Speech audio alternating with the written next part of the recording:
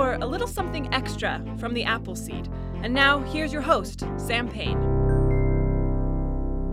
It's such a pleasure to have you join us for a little something extra here in the podcast. Just about every day on the Appleseed, we bring you a full hour filled with stories for you and your family, and we post it right where you can get it at byuradio.org or by having you subscribe to the podcast, something new, in fact, just about every day. And we also like to post just about every day one tiny little story, just a few minutes long, in case you only have a few minutes and you want to spend those few minutes with a great story. We've got a fun one for you today. I've been hearing versions of this little story since I was a little kid, one might say, a teeny tiny kid. This is a story that winds up with an opportunity to make your audience jump a little bit. Betty Ann Wylie, the storyteller, is so kind and gentle she doesn't make people jump very high or very hard.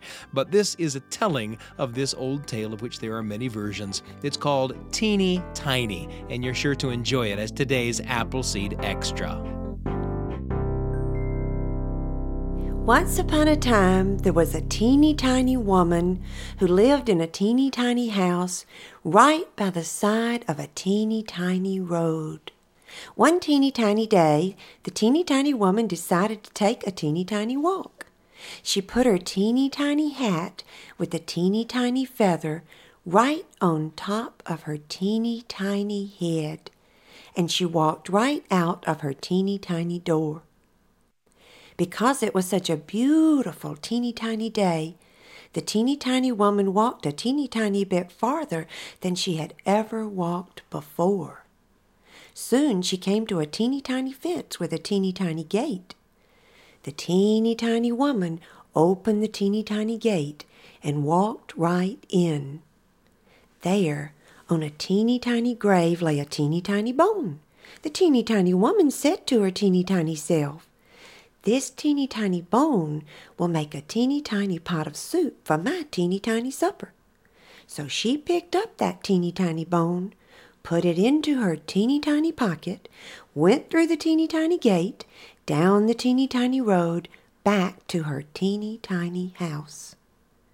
Now the teeny tiny woman was a teeny tiny bit tired, but she hung her teeny tiny hat with a teeny tiny feather on its teeny tiny hook. She climbed her teeny tiny stairs to her teeny tiny bedroom. She took the teeny tiny bone from her teeny tiny pocket and put it into her teeny tiny cupboard. Then the teeny tiny woman climbed into her teeny tiny bed for a teeny tiny nap.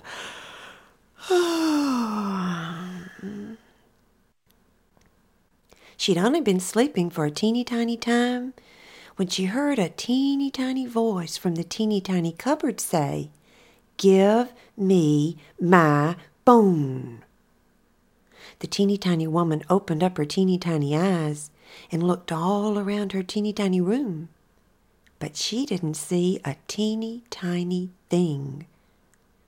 So she pulled her teeny tiny covers up under her teeny tiny chin, shut her teeny tiny eyes, and took another teeny tiny nap.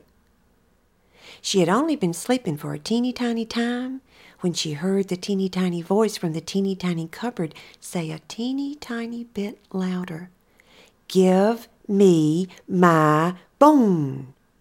The teeny tiny woman opened up her teeny tiny eyes and looked all around her teeny tiny room, but she still didn't see a teeny tiny thing. So she pulled her teeny tiny covers up over her teeny tiny head, shut her teeny tiny eyes, and took another teeny tiny nap.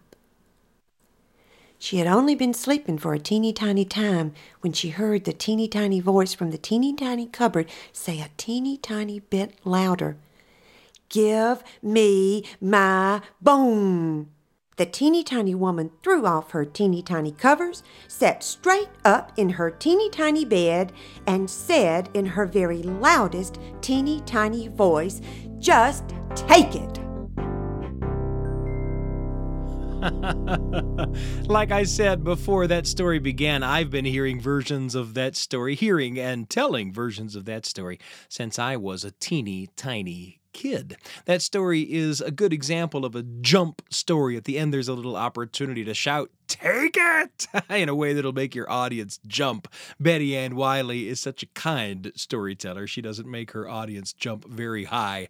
But what a pleasure to hear her tell that story. You can find us online at byuradio.org/Appleseed, or you can subscribe to the Appleseed podcast for something new just about every day. And of course, if the stories that we bring you here on the show spark memories and thoughts for you that you can share with the people that you love, well, share them with us too. We'd love to hear from you. Send an email to theappleseed@byu.edu. That's theappleseed, all one word, at byu.edu. I'm Sam Payne, and I can hardly wait to be with you again on the Appleseed. Thanks for joining us for a little something extra from the Appleseed. Google the Appleseed podcast and subscribe for something new just about every day. The Appleseed with Sam Payne.